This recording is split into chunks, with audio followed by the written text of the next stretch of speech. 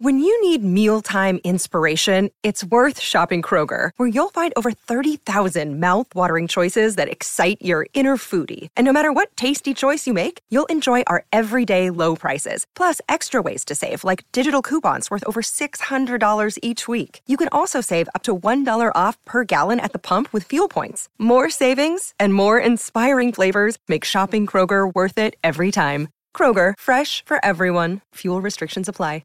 Another day is here, and you're ready for it. What to wear? Check. Breakfast, lunch, and dinner? Check. Planning for what's next and how to save for it? That's where Bank of America can help. For your financial to-dos, Bank of America has experts ready to help get you closer to your goals. Get started at one of our local financial centers or 24/7 in our mobile banking app. Find a location near you at bankofamerica.com/talktous. What would you like the power to do? Mobile banking requires downloading the app and is only available for select devices. Message and data rates may apply. Bank of America N.A., member FDIC. 3, 2, 1. When I'm working out, I love to listen to your podcast. Whenever you say something, other people react to it. Taking my breath away, Aaron.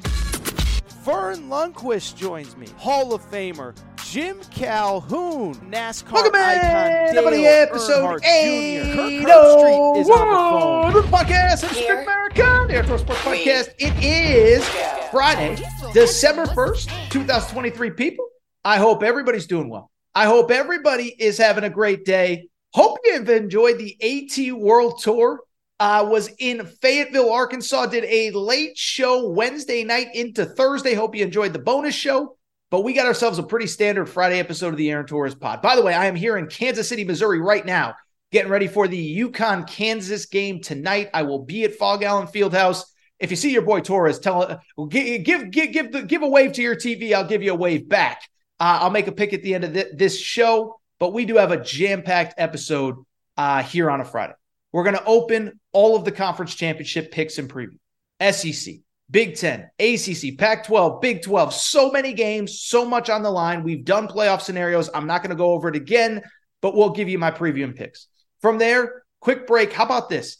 College football's transfer portal isn't even open yet, and there has been so much chaos, so many big names going in. I'm going to give you the names you need to know that are already in the portal. Finally, we will wrap with America's favorite podcast segment where Aaron was right, where Aaron was wrong. We do have a busy Friday show. Before we get started, just one more time, do want to thank the fine people of Fayetteville, Arkansas.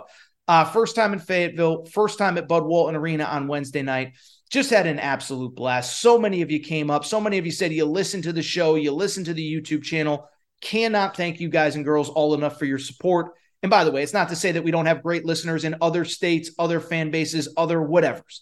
I'm so grateful to do what I do. But obviously Wednesday night was about Arkansas. So thank you to everybody who came up to me, who listens to the show, who wanted to say hi, who wanted to take pictures. Truly appreciate your support.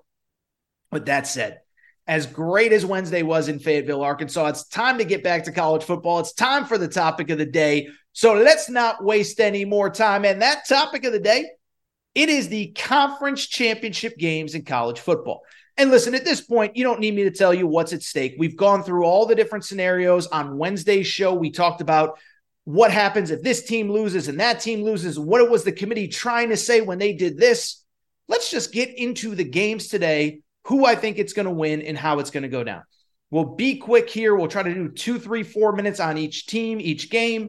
And of course, if you want the extended updates, the extended previews, make sure to subscribe to the College Football Betting Show with Aaron Torres, which is available Apple, Spotify, YouTube. Let's get into it, though. Listen, you don't need me to tell you where we're going to start. We're going to start in Atlanta, Saturday afternoon, Georgia, Alabama in the SEC championship game. Very interesting point spread here as Alabama is a 5.5-point underdog.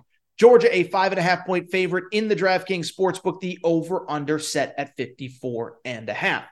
And what's interesting about this game, I don't think you would argue that either of these two teams is coming in having played their best football last week. For Alabama, we already know 4th and 31 against Auburn in the Iron Bowl. It was not pretty. I get it, but they survived. We talked about that game. I'm not going to give you all the details because I'm sure you remember. And then from Georgia's perspective, did not play great against Georgia Tech, but was able to win by 8. Going into this game, listen, I said it on the college football betting show. I'll say it here. I think what it ultimately comes down to is which defense can make the other team's quarterback more uncomfortable. Georgia, we know they are elite in the run game and elite in the on the defensive side of the football. I don't think what enough people are realizing, and I think they're finally starting to get it, Carson Beck is having an elite season. Did you know that Georgia has the number 8 pass offense in college football? Number 2 in the SEC, only to LSU. He is having the best season of any quarterback that has played under Kirby Smart. And I think, listen, they're only getting healthier. Brock Bowers, Ladd McConkey. I'm tripping over his name. You know who I'm talking about. Marcus Rosemy, Jack Saint. They got so many weapons in that pass offense. And then from Alabama's perspective, can you make Jalen Milroe uncomfortable? Runs the football a lot, makes all of his runs count, 12 total rushing touchdowns this year. And I think most importantly, like we talk all the time about quarterbacks making big passes in big moments. I think he's one of the rare quarterbacks that I've seen that can make great runs in big moments. Remember, everyone was going to focus on the 4th and 31 against Auburn. There was a 3rd and 20 that before the 4th and 31, there was a 3rd and 20. Jalen Milroe picks up 19 yards on the ground with his feet. If he doesn't get those 19 yards, they don't convert the 4th down. They don't get into a situation where they have a 4th and 31, and they don't win that game. And so when I look at this game, both quarterbacks are key. And let me say this, as far as what is going to happen on the field, I will say this. One, I actually think Alabama is going to win. I think Alabama is going to cover, and it's for a few different reasons. One, I know that Alabama did not look good last week against Auburn, okay? But one thing I think we do too much as a society, I think we're too focused on the last thing that we saw. Like we have literally there are studies that humans have a shorter attention span than goldfish. And why do I bring it up? And I'm not being sarcastic. Humans have shorter attention spans than goldfish. Why is that? It is because it's the world that we live in. We only think about what we just saw. And what we just saw was Alabama's struggle. That's not who they have been all year. This is a team that frankly has gotten better every single week, basically since the South Florida game. They barely beat South Florida. Then they beat Ole Miss in the SEC regular season opener. Then they win at A&M and it's a close game. Then they win it against Tennessee and it's not quite as close. Then they win against LSU and it's not close at all. And so they were playing their best football. They clinched the SEC West title against Kentucky. And then it is human nature for them to have a little bit of a letdown. They destroyed Chattanooga. And then they're going into the Auburn game. And I know fans don't want to hear this, but it's natural to overlook Auburn. Because at the end of the day, you know you're playing for an SEC championship and a college football playoff berth this weekend in Atlanta. And so I know fans that grew up on the Iron Bowl and 50 years ago and whatever, they want to think that the Iron Bowl is all that matters. But for these kids that aren't from Alabama, they came to Bama to play in SEC championship games and compete for college football playoff berths. And so I think we get their best effort here. The other thing with Georgia, Carson Beck's been incredible. I'm not taking it away. Like when I'm picking Alabama to win, it's not because I think Georgia's overrated or they stink or whatever. But I do think this is statistically the best pass defense that Georgia has faced all year long. And so when I look at this game, I think that they faced one top 30 pass defense all year in all. How about this? Tennessee, Missouri. This is Georgia I'm talking about now. Georgia's opponents. Tennessee, Missouri, Kentucky, Ole Miss. They are all 70 or worse. Bottom half of college football. It's the best pass defense they have seen all year. I think that they don't quite throw the ball as well as we think. And I think Alabama gets the win 24-22 in this game. Let's go to a game next that is being played tonight in Las Vegas. How about this? Washington is undefeated. Washington has a head-to-head win over Oregon. And Oregon is a 9.5-point favorite according to the DraftKings Sportsbook. Listen, I thought after last weekend when Washington needed a last-second field goal to win the Apple Cup and Oregon destroyed Oregon State, I thought Oregon might be favored, but I thought even that would be controversial if they were like a 2.5, 3-point favorite.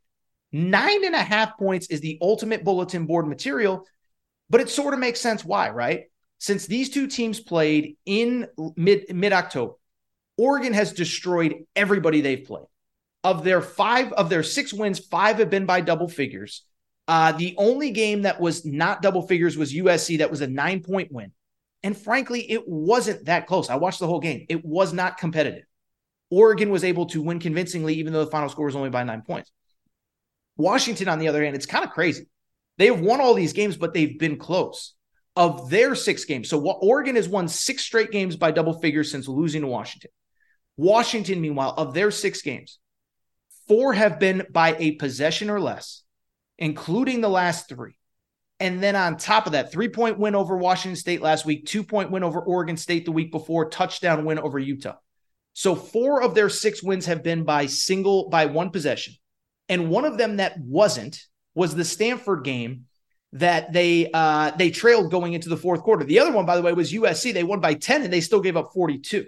So I bring it up because, listen, Washington, I don't think they're playing their best football. And I think you go back to the first game. Remember, Oregon outgained Washington by over 100 yards, easily could have won that game, went 0 for 3 on third down, including the late one that mattered. As far as a pick for this game, I do like Oregon to win. I don't know about the point spread. If I was betting this game, I would not bet the point spread, and I do think the over of 66.5 is in play. I'll tell you why. We can criticize Washington for a lot, but if you go through their games, basically every single game that they've played in either good weather or not a torrential downpour they've been able to score points, okay? The only 3 games all year where they basically have not been able to move the ball were 3 games where the weather was abysmal. Last week against Washington State in the Apple Cup, they put up 24. Oregon State was a torrential downpour, 22 points, and the Arizona State when they put up 15 points in bad weather. In good weather, 52 at the LA Coliseum, 42 against Stanford, 35 against Utah in a game where the weather wasn't really a factor. And so I think Washington's going to be able to put up 28, 30, 31 points. The problem is they have one of the worst pass defenses in college football. They're okay at stopping the run, and I don't think they're slowing down Oregon at all.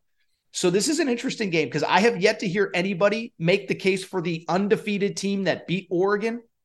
I'm with them. I think Oregon wins this game. I'll say 38-30. My best bet would actually be the over of 66.5. But I think Oregon wins, and I think we get to have all sorts of debates about the college football playoff. I think Oregon should be in if they win this game. I don't know if it's going to be so concrete. Really quickly, the other 3 games. How about this? Michigan, a 22.5-point favorite. The over-under in the Big Ten championship game, 35. 35 points. I've never seen a conference championship game this low. Call it the Iowa effect, baby. And listen, these are 2 great defenses. You know all about Iowa. You don't need me to tell you. I guess what I would just say about this game, I don't think you can overstate the impact of having Jim Harbaugh back on the sidelines. And we've talked about this for the last 4 or 5 weeks. Picked Michigan to beat Ohio State and cover. They did. Beat Michigan to beat Penn State and cover. They did. But the reason why I like Michigan is because of the attitude that Jim Harbaugh has imparted on this team. We're fearless. We're having fun. I thought it was interesting this week when he could have taken shots at Ohio State or the Big Ten or how they handled things. You know what he said? So we get to play for a Big Ten championship. Who's got it better than us? And so when I look at Harbaugh, when I look at Michigan, they're going to be loose. They're going to be relaxed. I saw a quote where J.J. McCarthy said, whenever I need to get that first hit out of my system, he comes up and gives me a shoulder to my chest, Jim Harbaugh. And so that to me is important. But what I also think is important, you know what's important? I haven't heard anybody talk about this except for me on the college football betting pod. And by the way, maybe others have. I just haven't heard it. How about Sharon Moore just calling plays? Not having to be the acting head coach, not having to make the pregame speech, the halftime speech, the postgame speech, not having to worry about the defense, not having to worry about special teams, not having to worry about calling timeouts. He just gets to focus on play calling. How about this? In the 6 games that Sharon Moore has called, that Jim Harbaugh has been on the sidelines, because remember, he missed the first 3 games as well. When Sharon Moore can just focus on play calling, Michigan has scored 31, 45, 52, 53, and 49 and 41 points, okay? So in those 6 games, the fewest points they have scored is 31. The most they have scored is 52. And they've broken 40-plus points in 5 of those 6 games. The games that Jim Harbaugh has not been on the sidelines, they have not scored more than 35. Now, part of it was early in the season, the competition. Part of it was late in the season, you're playing Penn State and Ohio State. But with Michigan now, Harbaugh can focus on the big picture stuff. Sharon Moore can call plays. I think Michigan rolls. I like the over. The analogy I made on the college football betting show. And if you listen to both shows, shout out to you. I apologize that some of this is a little bit repetitive, okay? When Michigan gets to the Big Ten championship game, you know what it really reminds me of? It reminds me of, I feel like for me, Ohio State, it's the game. The big one, you get through it. There's no fear going into the Big Ten championship game. Dominated 2 years ago against Iowa, dominated 2 years ago against Purdue. It reminds me of growing up in Connecticut, seeing the Red Sox in 2004 finally get over the New York Yankees. And guess what? They got to the World Series and destroyed the St. Louis Cardinals, swept them in 4 games. And it felt like once they got by the Yankees, they weren't losing to anybody. And that's how I feel about Michigan. I think they roll. I think they dominate. I think Iowa puts up a score late. Go ahead and give me Michigan 38, Iowa 7, and a cover for the Wolverines. Really quickly, the last 2 games, Texas, a 15.5-point favorite against Oklahoma State. Obviously, Texas needs to win this game to stay in the college football playoff conversation. I think Texas wins, but I do think Oklahoma covers. First of all, with Texas, I think it's a little bit of the Alabama stuff. I don't think we should, like with Texas, everybody wants to focus on the thing they just saw, which was a 50-point win against Texas Tech. But look at the games before that. 10-point win over Iowa State, 3-point win over TCU, 3-point win over Kansas State. And so they play a lot of close games. Sark is who he is. It seems like every year every game they have big leads. It's close. It's low scoring. It's this, it's that, it's whatever. And they find a way to survive. Well, Oklahoma State, keep in mind this. They have the leading rusher in college football, Ollie Gordon. But also their quarterback, Alan Bowman, he throws the ball all over the field. And Oklahoma State's pass offense is actually a little bit better than the run offense. Nationally, Oklahoma State in the pass offense, this is what the Cowboys do in the pass offense, okay? In pass offense, I know I've said that 7 times, forgive me, but the Oklahoma State Cowboys rank number 36 nationally, average 264 yards per game, and in 3 of the last 4 games, Alan Bowman has thrown for over 300 yards. Meanwhile, on the flip side, they are the 57th ranked rush attack, and from the Texas perspective, listen, they're really good at what they do, but that pass defense is not elite. They rank 95th nationally in that category. And so when I look at this game, I think Oklahoma State's going to be able to move the ball. I think Oklahoma State's going to be able to score. Do they do enough to win? I don't know, but the 15.5, in my opinion, is too much. I think Oklahoma State keeps it close. I will say 31-27 Texas wins. Lastly, Florida State, Louisville. I've seen a lot of discourse on social media about Florida State, and I get it. It is a talking point. And I honestly don't know how I feel about it at this exact moment. I want to see the results. If Florida State wins, I want to judge them. I don't know if they're one of the 4 best teams. Are they one of the 4 most deserving teams? We can debate that if they beat Louisville. But they're only a 1.5-point favorite. The over-under is 47.5. I don't think they're beating Louisville. One, their offense is terrible without Jordan Travis. Remember, last week, I get they're playing on the road against Florida. They had 224 yards of total offense against Florida. That's bad. That is really freaking bad. That's bad. Like 132 yards passing. Let me see. I have the notes right here, so let me look it up. Florida State, 224 yards rush, total offense, 134 yards passing. That's like you could run the triple option and have better total offense and passing offense than that. So that's one. And then 2, Louisville. I thought, listen, we got a lot of Kentucky fans that listen to this show. I love you guys and girls. Louisville had over 100 more yards of total offense. They were -2 in the turnover battle. That was a game that Louisville could have won. So Florida State won a game they probably shouldn't have against Florida. Louisville lost a game that maybe, I don't want to discredit Mark Stoops and Kentucky, but a game that they could have lost, and they did, but a game that they could have won, I should say. I think the other thing too, Louisville has the best run defense in the ACC. They're going to make that quarterback beat them. I like Louisville to win, Louisville to cover.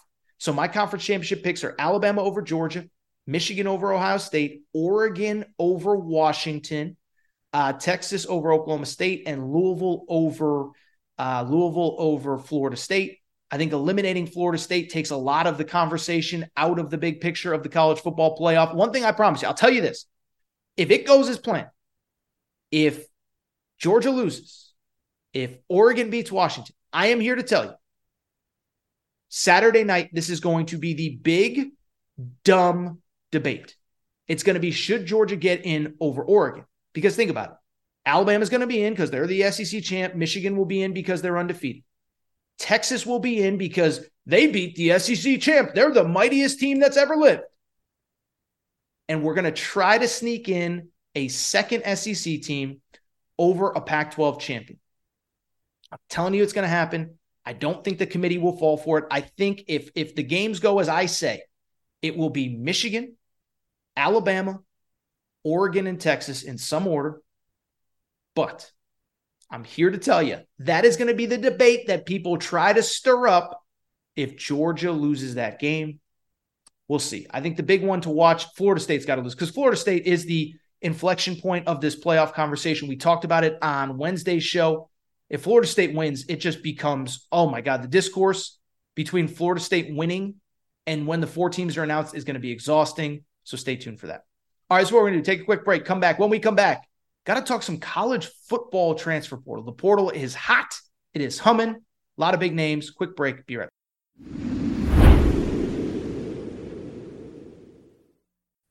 All right, everybody. I'm back. Gonna be back. I do want to switch gears. And obviously, look, we just spent a ton of time talking these conference championship games. I'm so excited for the weekend ahead. But here's the thing about college football in 2023. When the games end on the field, that is when it actually gets very interesting off the field, because you know what December in college football means. That is right. It is transfer portal season, baby, in college football. And so it's interesting because technically the portal doesn't open until Monday, a couple days from now after these conference championship games. And so because of it, players aren't really allowed to leave. The only players that are allowed to leave are guys that are either graduate transfers, they can leave whenever they want, or if your coach has left. So if a Texas A&M, those players who obviously their coach Jimbo Fisher was fired, or in the case of like a Duke, their head coach took another job, they're allowed to transfer. So I just bring it all up to say players aren't technically supposed to be in the portal just yet, but at the same time, we have players publicly announcing that they are leaving, thanking their schools, fancy graphics, some of them even doing interviews, even though they're technically not allowed to enter the portal until Monday. So let's just dive in, because I do think there have been some mega names that have entered the portal. And really, I thought Thursday was the day, Wednesday into Thursday, when things really started to get crazy. First name. I think, look, the biggest name in the portal is Riley Leonard. We talked about him a little bit on the YouTube channel on Wednesday night. We'll get to him momentarily. But the most interesting name that I would argue that has entered the portal to this point, it is actually UCLA quarterback Dante Moore. For people who don't know the background on him, former 5-star, he was a true freshman this past year, so high school class of 2023, number 2 ranked quarterback in last class behind only Arch Manning. And really, it was just kind of a weird up and down year for him. Really, it was a weird recruitment in general. Was committed to Oregon. Kenny Dillingham leaves. You don't really see UCLA, the type of school that's going to land a 5-star in a random circumstance like that. But I do think the opportunity to play early, obviously with Dorian Thompson-Robinson leaving at UCLA, led him to pick UCLA, but now he is leaving. Kind of an interesting year from the Dante Moore perspective, because it was really just kind of an up and down kind of situation for him at UCLA. On the one hand, started playing early. He didn't technically start the first game of the year. That was Ethan Garber's. But by the end of the first game, he was playing and then basically took control of that offense for probably about a 5-6 game stretch in the middle of the year. Wasn't really super effective in the process. 1,600 yards passing, 11 touchdowns, but also 9 interceptions. And so late in the year with the offense struggling, Chip Kelly unfortunately had to go back to Ethan Garber's. Then when Ethan Garber's got banged up, they went in another direction, played a 3rd and 4th quarterback. And so even though Dante Moore was super high profile, I don't know that this is all that shocking. And really, I was thinking about this with Dante Moore, and we'll get to some other guys here in a minute. Like, this is kind of, in my opinion, the gift and the curse of signing these high school elite stars especially at the quarterback position when only one can play at once. At one point, you're excited to have him, all that good stuff. But at the same time, I do think unless it is like an Arch Manning where it is very clear, hey, there's a guy in front of me, I am not coming to play year one. I do think it's that weird thing where they're probably not ready to play, but you have pressure to play them. But then if you play them and they don't play well and you have to go to somebody else, then they're probably going to leave. So it's an impossible situation. But this kid is leaving UCLA. UCLA, I think, will be fine. I know there's a lot of negativity around Chip Kelly right now, but I think they'll ultimately be fine. And what I'll be interested from this kid's perspective, Dante Moore, is what his next move is. Thought it was interesting. He did an interview with 24/7 Sports on Thursday afternoon. Again, not even supposed to be technically in the portal yet, but he kind of said, look, I'm not looking for a starting spot or a starting opportunity, just a place to be developed. And so that really kind of opens up the door for just about everybody. But I don't know that I necessarily believe that. I think he's going to go to a place where he's going to have the opportunity to play right away. But bluntly, he's going to have to be better than he was at UCLA, because if he isn't, doesn't matter where the school is, he's not going to be successful. So I wish him luck. No ill will. He did struggle as a freshman. A lot of guys do. But it'll be interesting to see where he ends up. You kind of know the schools that are going to be in the mix for a quarterback. Remember, he was committed to Oregon early in the process. Kenny Dillingham leaves. You wonder if Oregon could get back in the mix. Bunch of other schools will need quarterbacks. So keep an eye on Dante Moore. I think you can argue one of the 2 or 3 guys that I think will be as highly coveted as anybody this offseason. Let's keep it going with some other interesting names. Another name that entered on Thursday. This one, you don't need to be a diehard college football fan, to know this name. Our old buddy, DJ Uiagalelei. He's back in the portal, baby. That's right. Oh, you thought he was out of eligibility? Think again. We thought he was going to be a 3-and-done at Clemson. Doesn't work out. Goes to Oregon State this past year. Had actually pretty good success. But with Jonathan Smith, the Oregon State coach, leaving for Michigan State, he decides to enter the portal. And let me just say this is going to be a very interesting recruitment. Now, what I would say about DJ, look, we kind of know who he is at this point. And even at Oregon State, they'll try to sell you that he was so much better. And I do think it kind of helped Clemson. It kind of helped his kind of reputation, if you will, that Clemson struggled this year. But let's not pretend. He wasn't that great at Oregon State. 21 touchdowns, 7 interceptions is good. But the problem that he had at Clemson, completion percentage, that was an issue at Oregon State. Accuracy was a problem at Oregon State, just 57% completion percentage. So when I look at DJ, I think it's pretty straightforward. I think he's a kid. Go find a place almost like what you did with Oregon State this year, where you don't have to be the star, where there is a balance in run and pass game. Because Oregon State, again, to me was kind of the perfect spot. They run the ball so much that when you get the opportunity, you don't have to be great. Just don't be terrible. And he was very good for an Oregon State team that ended up 8-4 this year. In terms of where he could end up next, 2 schools seem to have emerged, and both kind of make sense. One is Oregon. It's worth noting, obviously, Oregon will lose Bo Nix at the end of this season. Remember, too, DJ's younger brother, Mateo Uiagalelei, is at Oregon, so you wonder if they'll get in the mix. It's also reported, and I kind of heard this through the grapevine prior to him entering the portal, that Florida State could be a school that is interested in him and he is interested in concurrently. That kind of makes sense because we saw what the Florida State backup and third-string quarterback situation looks like post Jordan Travis, who is obviously hurt and out for the year. Florida State was not very good on offense last week against Florida, and so you would assume they'd be in the market for a quarterback this offseason.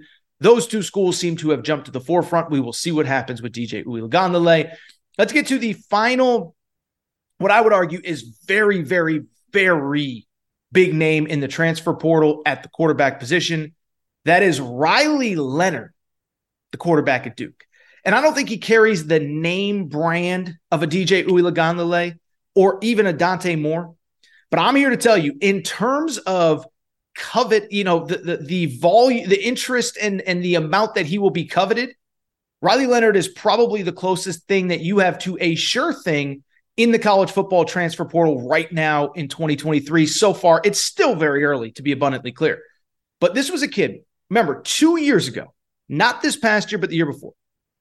This was a kid that led Duke to a 9-win season in 2022. By the way, we talked about him a little bit on the YouTube channel on, I think it was Wednesday night. So if this is a little bit repetitive, if you're watching on YouTube, forgive me, but we got to talk about Riley Leonard because he is another new name of very big note and intrigue that is now in the portal and has been for about 24 hours.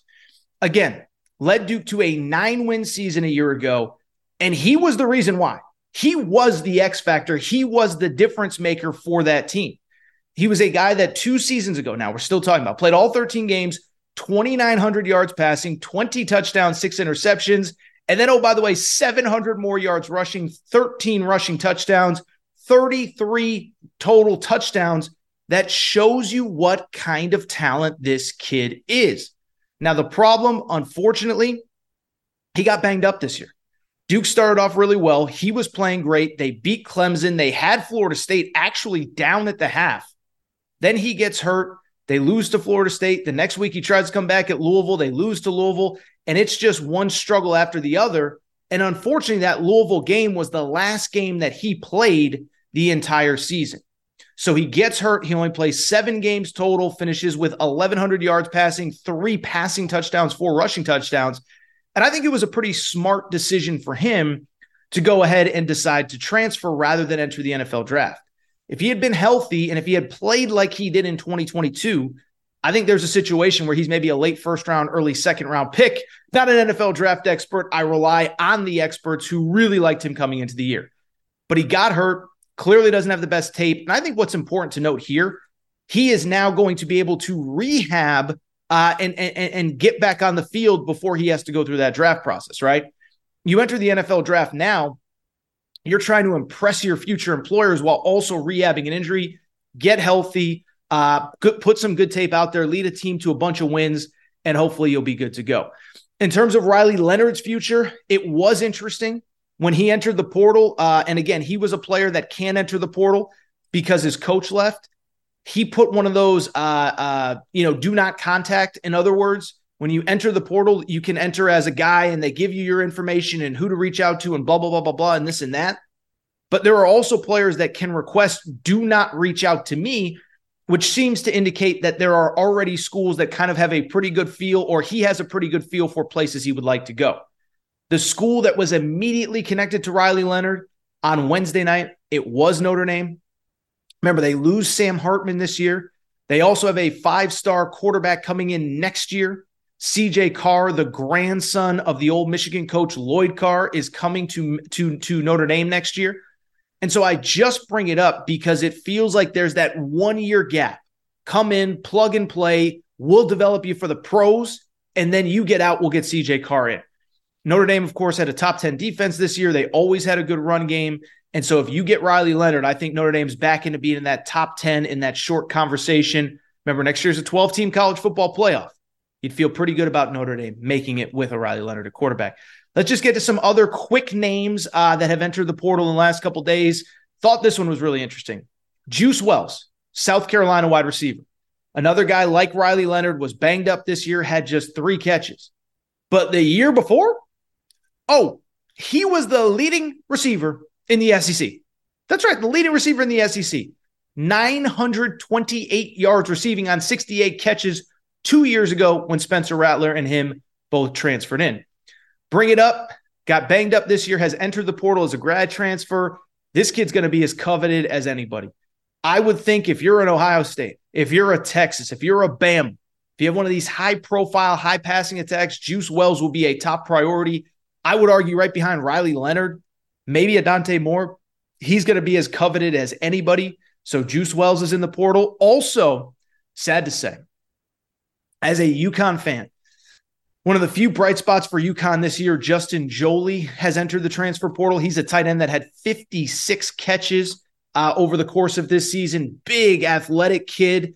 Bluntly, when they played a few weeks ago, when they played Tennessee, I think a lot of Tennessee fans came away saying, who is that guy? 8 catches for 69 yards in that game. But he is a guy, he's a high major dude. He's a Power 5 dude. In the NIL world, I think it was going to be hard for UConn to keep him anyway. But I don't think that UConn going 3-9 helped at all. I'll just be blunt. As a UConn alum, I am not surprised by this news. It's disappointing. You want to keep all your good players, but it's not surprising. So Justin Joly is in the transfer portal there. couple guys we talked about on the YouTube channel earlier in the week. Raleek Brown, a former 5-star who played at USC the last 2 years, is in the portal, or he will be when it officially opens next week. He was a kid, really explosive, really talented as a true freshman 2 years ago, and just kind of got in Lincoln Riley's doghouse, couldn't quite get touches this year. 2 years ago, 3 touchdowns, 10 yards per reception. This year, just 3 catches total. Finally, Chris Tyree, Notre Dame's leading wide receiver, is in. Will Howard, by the way, who we talked about earlier this week on the YouTube channel, is also in as well. Led Kansas State to a Big 12 title last year. Remember, they played Alabama in the Sugar Bowl. He is a quarterback, a little bit limited athletically, but he does what you need to do. Good veteran quarterback. He has been linked to a few schools early, including Kentucky, which will obviously have to replace Devin Leary. All right, so what I want to do, take a quick break. By the way, should say, we will go ahead and be doing these portal updates regularly. It's that time of year. December is portal season, baby. And I am here to tell you there is going to be a lot of movement. You want to stay tuned. You want to be subscribed to this podcast, subscribe to the YouTube channel. We're going to be updating left and right. But what we are going to do now, take a quick break, come back, and when we come back, we will wrap with America's favorite podcast segment where Aaron was right, where Aaron was wrong. Quick break. Be right back.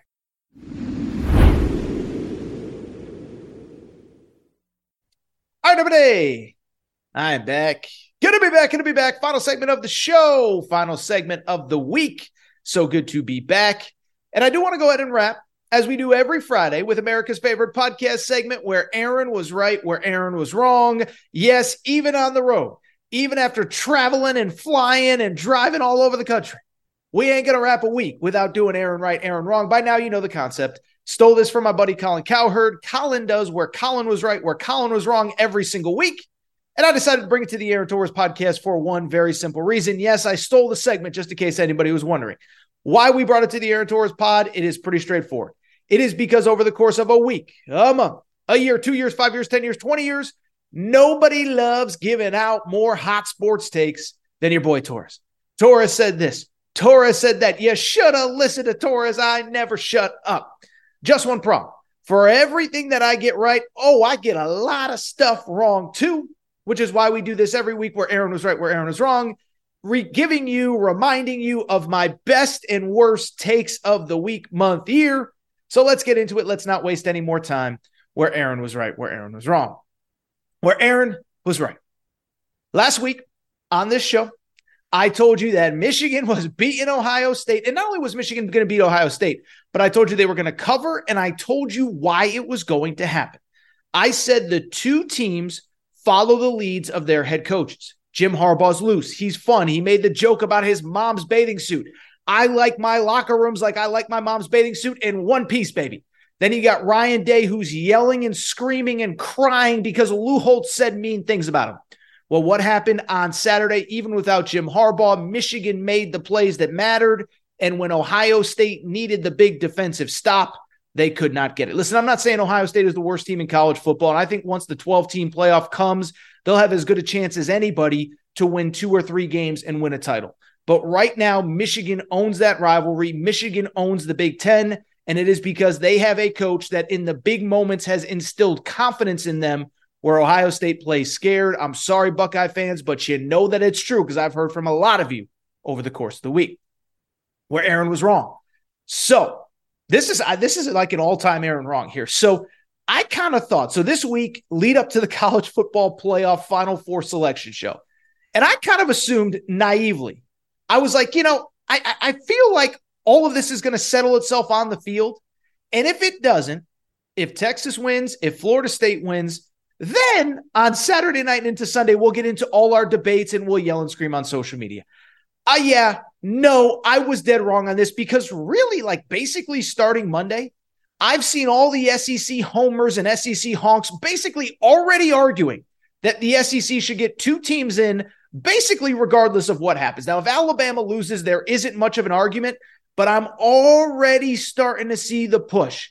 Well, if Georgia were to lose, come on, you can't keep out a team that's won 35 of their last 36 games. You just can't do it.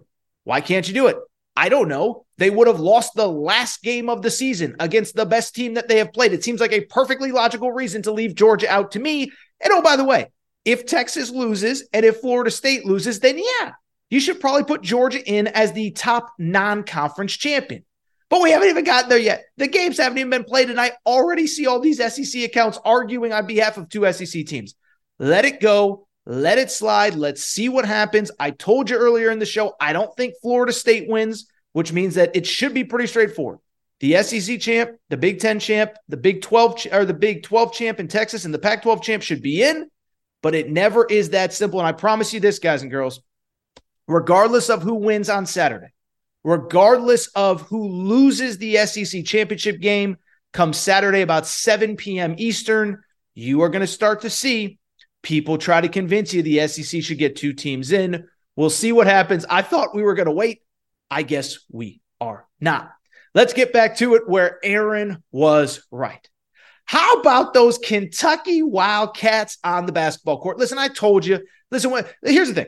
Kentucky played 4 games in Canada this year.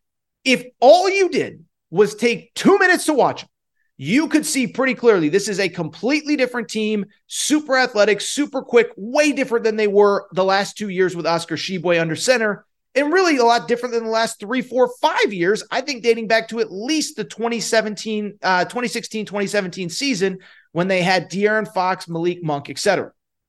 Of course, when I said that, oh, Torres, you're a homer. Oh, it's summer exhibitions. It doesn't matter. Yeah, it does if you watch. And you could see this was a different team. Did I think they were going to be quite this good this fast? I did not. But Kentucky destroyed Miami in the Big 12 and the ACC SEC Challenge. And at the end of the day, they look right now like the favorites in the SEC. Not saying Arkansas can't get there. Not saying Tennessee can't bounce back. But at the same time, I told you that Kentucky was really good. Credit to Calipari, credit to Reed Shepherd, credit to Rob Dillingham. They have looked awesome. Where Aaron was wrong. I bought into the Tennessee Volunteers. I picked them to make the Final Four in the preseason. Tennessee has now lost 3 straight games with just an embarrassing effort on Wednesday night against North Carolina. Now, listen, the first 2 games, they were in the Maui Invitational. They lost to literally the number 1 and number 2 teams in the country. Purdue, which was number 2 at the time on last Tuesday. And of course, they lost to Kansas a day later. I tried to brush that off as it was just a lot of really good teams playing. Somebody had to lose these games, and unfortunately, it was Tennessee. But then they go to North Carolina and get absolutely destroyed on Wednesday night. Now, you could argue Tennessee, it's just a lot of travel. Go all the way to Hawaii, all the way back. They probably didn't get back till sometime on Friday. Then they got to hop on a plane on Tuesday again. It's a lot of travel. I get it. You can't lose in the manner you did to Tennessee, to North Carolina. Listen, I think Tennessee eventually bounces back, but that was a bad, ugly loss. They have now lost 3 straight. Where Aaron was right. Let's stay in college hoops. How about them Arkansas Razorbacks? Listen, everybody was giving up on Arkansas. And I just kept saying, everybody's tweeting at me, Torres, not so much of a big pig invasion now, huh? I'm like, dude, everybody relax. Eric Musselman's going to figure it out. Eric Musselman is right up there with John Calipari and 2 or 3 other guys in college basketball where I don't care the pieces that you give him in September, October, November. He will figure it out by November, December, January, February, March. And that is exactly what you're starting to see. On Wednesday night, at home against Duke, Arkansas was the better prepared team, better disciplined team, and they were in complete control. Don't let the final score fool you, 80-75. That was a game that Arkansas was in complete control for about 38 minutes until they couldn't break the freaking full court press, and Duke ended up making it a game. Arkansas is going to be fine. Don't worry about them. For everybody that says, well, last year they weren't good either. Yeah, last year they had a first-round pick in and out of the lineup all year with injuries in Nick Smith. And then Trevin Brazile got hurt early in the year. Trevin Brazile's healthy. He had 19 and 11 against Duke. Arkansas is going to be fine. I told you they're going to be fine. I don't know if they're going to win the SEC, but they are a team that has the talent to do whatever they want all season long. We'll see if they're able to do it. Where Aaron was wrong. Team that Arkansas beat on Wednesday night was the Duke Blue Devils. And let me just say this. Duke was my preseason national championship pick. I feel very confident saying they're not winning the national championship. I just don't think they have enough outside of Kyle Filipowski to do it. Mark Mitchell, their wing player, has not gotten better. He's basically a 6'8", 6'9" guy that can't shoot. if he's not dunking the ball at the rim, he really isn't contributing. He's 6'8", 6'9", but he's not like Andre Jackson at UConn last year that was making plays, creating for others, being a difference maker defensively. He's just a 6'9" athlete out there that doesn't really do anything. Their guards have not improved. This is Duke I'm talking about now. Tyrese Proctor, people were saying was a lottery pick. I don't see it right now. Duke already lost to Arizona in a game that wasn't that close. They lost to Arkansas in a game that was basically about 10, 12 points for the final 10 minutes until Arkansas couldn't break the press. But I bring it up because I picked Duke to win the national championship in the preseason. I do not feel good about that. But where Aaron was right, you know who I picked to win the Super Bowl in the preseason? Those Philadelphia Eagles. And all those Eagles keep doing is winning, baby. Listen, this team, I am so impressed by Jalen Hurts. I'm so impressed by what this team is about. The Eagles sitting at 10-1 right now. Obviously, not only beating the Kansas City Chiefs a few weeks ago, but taking care of business against the Buffalo Bills last Sunday in an instant classic. I get a lot of stuff wrong, but I love Jalen Hurts. I love this team. I love what they're about. I love the offensive line. I love the defensive line. I still call it the Bush push, but the tush push is as unstoppable as any play in football. The Eagles keep winning. That was your boy's Super Bowl pick. Finally, where Aaron was wrong, let's stay in the NFL. And speaking of Aaron, when Aaron Rodgers unfortunately got hurt, I said, not only is he done for the year, I said, I think he might be done for his career. An Achilles injury is just not something that you come back from. And at 39 years old, I wondered if he'd be able to come back at all. Remember, Kevin Durant tore his Achilles in the NBA playoffs, and he was basically out 18 months. Now, the NBA is more of a quick twitch, kind of quick movement sport. Basketball is more of a quick movement sport. But you don't have 300-pound people diving at your ankles in the NFL. And so why Aaron was wrong is because the other Aaron Rodgers, might be coming back this year. I'll still believe it when I see it. It seems like the narrative changes every day. A few days ago, he wanted to come back. Then he said on McAfee, he's only going to come back if the team's in the playoff race. Then I see on Thursday that he's ramping up his training. So we'll see how it all plays out. Don't want to oversell it, but this is a wild story. Cannot believe we're actually talking about Aaron Rodgers potentially coming back this year. All right. I think that's it for this Friday episode of the Aaron Torres pod. Again, first of all, thank you guys and girls for your support. I had an incredible week at Arkansas when the Arkansas Razorbacks played the Duke Blue Devils. Headed to Fog Allen Fieldhouse tonight. Cannot wait. By the way, in terms of final score, I'm not even going to make a prediction. UConn has won 24 straight non-conference games by double figures. I don't think that's happening at Fog Allen Fieldhouse. I saw that Kansas is a 2-point favorite. Listen, if I learned one thing from being at that Arkansas Duke game, it is so hard to win on the road in college hoops. I think UConn's the better team, but Kansas at home, maybe had a little bit of a Maui hangover themselves. We just talked about Tennessee a minute ago. Hate to do it. I'd probably lean Kansas, but hey, I'll be happy to be wrong on a UConn Huskies game. But thank you again to everybody in Arkansas. Thank you to those in Kansas that are reaching out with suggestions, but it is time for me to get out of here. If you're not subscribed to the Aaron Torres Sports Podcast, do me a favor. Make sure to do so. Apple, Spotify, Amazon Music, Google Music, wherever you listen to podcasts, make sure that you're subscribed. Also, make sure to rate and review the show. Go ahead, give us a quick 5 stars. Let us know what you like, what you don't like, all that good stuff. Make sure you're following on social media at Aaron_Torres on Twitter, at Aaron Torres Pod on Instagram, Aaron Torres Podcast Questions at gmail.com. Make sure you're following on YouTube, closing in on 30,000 subscribers. Cannot thank you all enough for your support there. And that's it. Thank you to everybody for listening. Thank you to everybody for following. And guess what? I will be back on Monday where we're going to talk about the Final Four in college football. Shout out to Torrin Craig. Shout out to Rachel, who hates my voice. Shout out to JJ Redick, you F-Ed. Unblock me, bro. By the way, tell your boy Pat McAfee unblock me too. Got half of ESPN blocking your boy Torres up in here. What's that all about? Be back on Monday. I'm going to enjoy the fog. I'm going to enjoy the college football. See you Monday. Take care, everybody.